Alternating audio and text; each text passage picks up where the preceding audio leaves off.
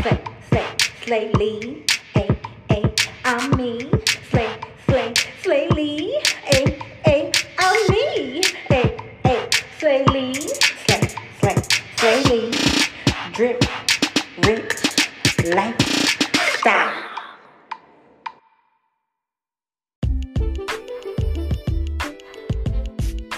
What's up, everybody? Welcome to season 3 of Drip Rich Lifestyle. This season is specifically designed to ruffle your feathers and get conversations started, because why not? Today's episode, I am talking about my experience in dating a narcissist.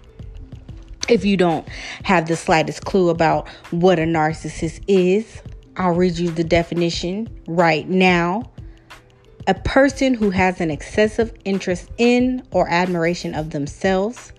Also, a disorder in which a person has an inflated sense of self-importance. Narcissistic personality disorder is found more commonly in men.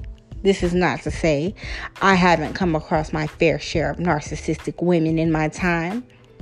It's just, statistically speaking, it's more commonly found in men. Which brings me to my point. I dated a man who was a textbook narcissist. He completely had an inflated sense of importance, a need for excessive attention and admiration, and a lack of empathy for others. Others specifically being me. Now, I know what you're thinking. Damn. My ex is a narcissist too. Well, this is not about you, boo-boo. This is about me. See what I did there? Insert laughter here for comedy break. In the beginning, when we first started talking, getting together, everything was cool. He was very charming.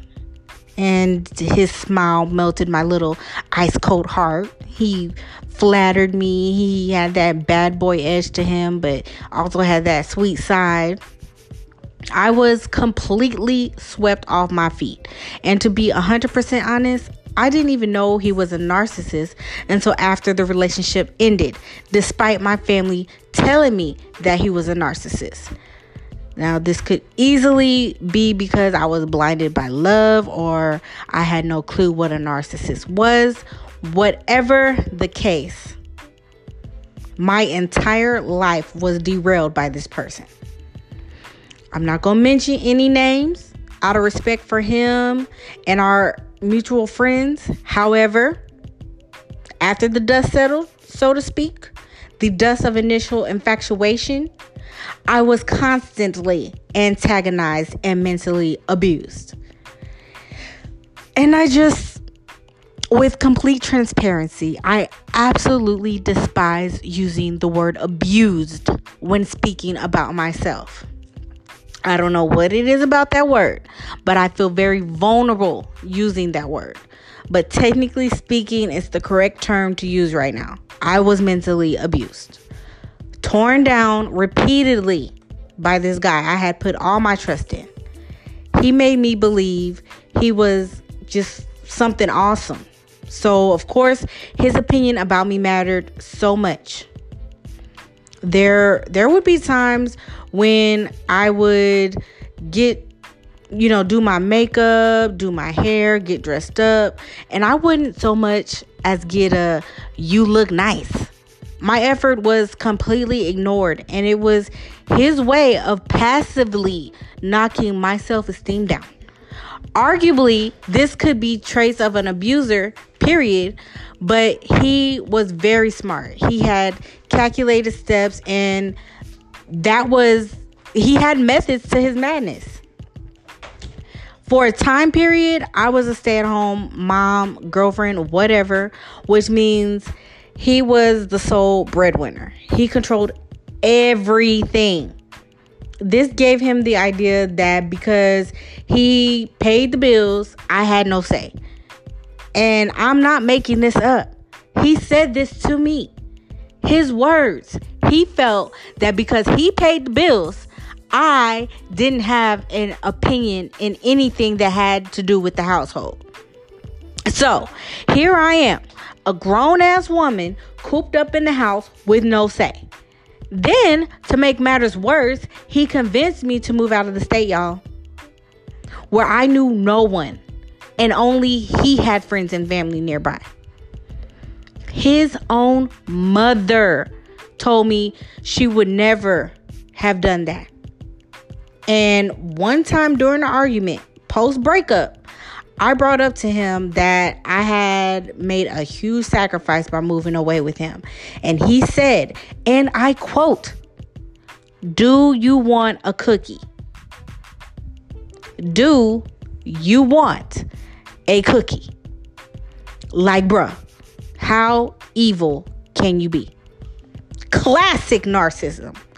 Belittling my sacrifices I made for him and amping things he did for me. It was always, I paid the bills, I provided, blah, blah, blah. This gave me what? Bitch, you guessed it. PTSD. I truly believe there are levels and degrees to each mental disorder. So even though I have a low level of PTSD, it's still PTSD. What is PTSD, you may ask? Post-traumatic stress disorder. Commonly found in patients who have a traumatic experience, could be from a war, being shot, even a relationship. And that's just to name a few things. I realized this when I became a stay-at-home wife. Disclaimer, my husband is great. He does not put me down. I'm 100% involved in any and every financial decision there is to make in our household. However, the transition in my mind has been stressful. I keep thinking what ifs. Like, what if he changes and now I don't have a say? What if he secretly resents me for not contributing financially? And over time, my anxiety grew into depression about not working. But my husband, he tries his damnedest to ease my mind. And he's always constantly reassuring me.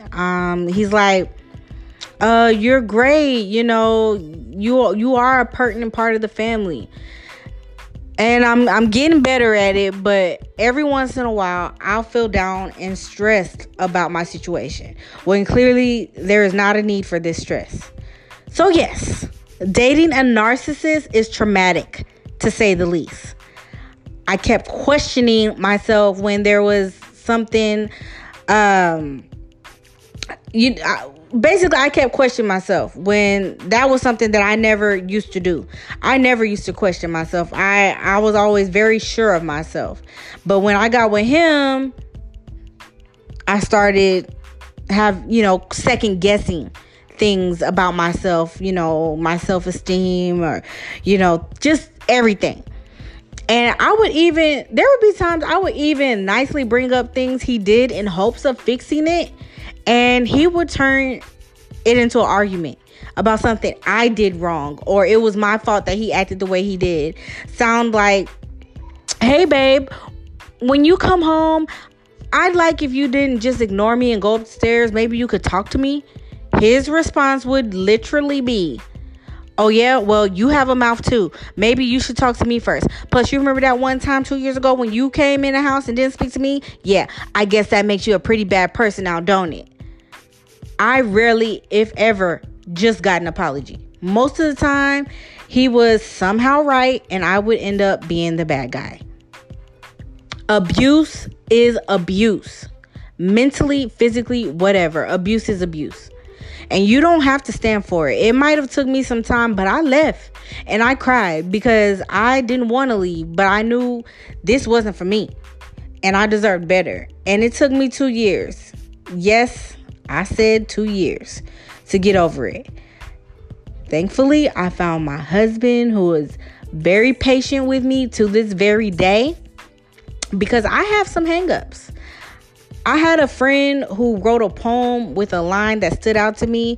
It said, "Don't hang me with the same rope he used to string you along." In other words, Don't persecute me for things he did to you. I'm not him.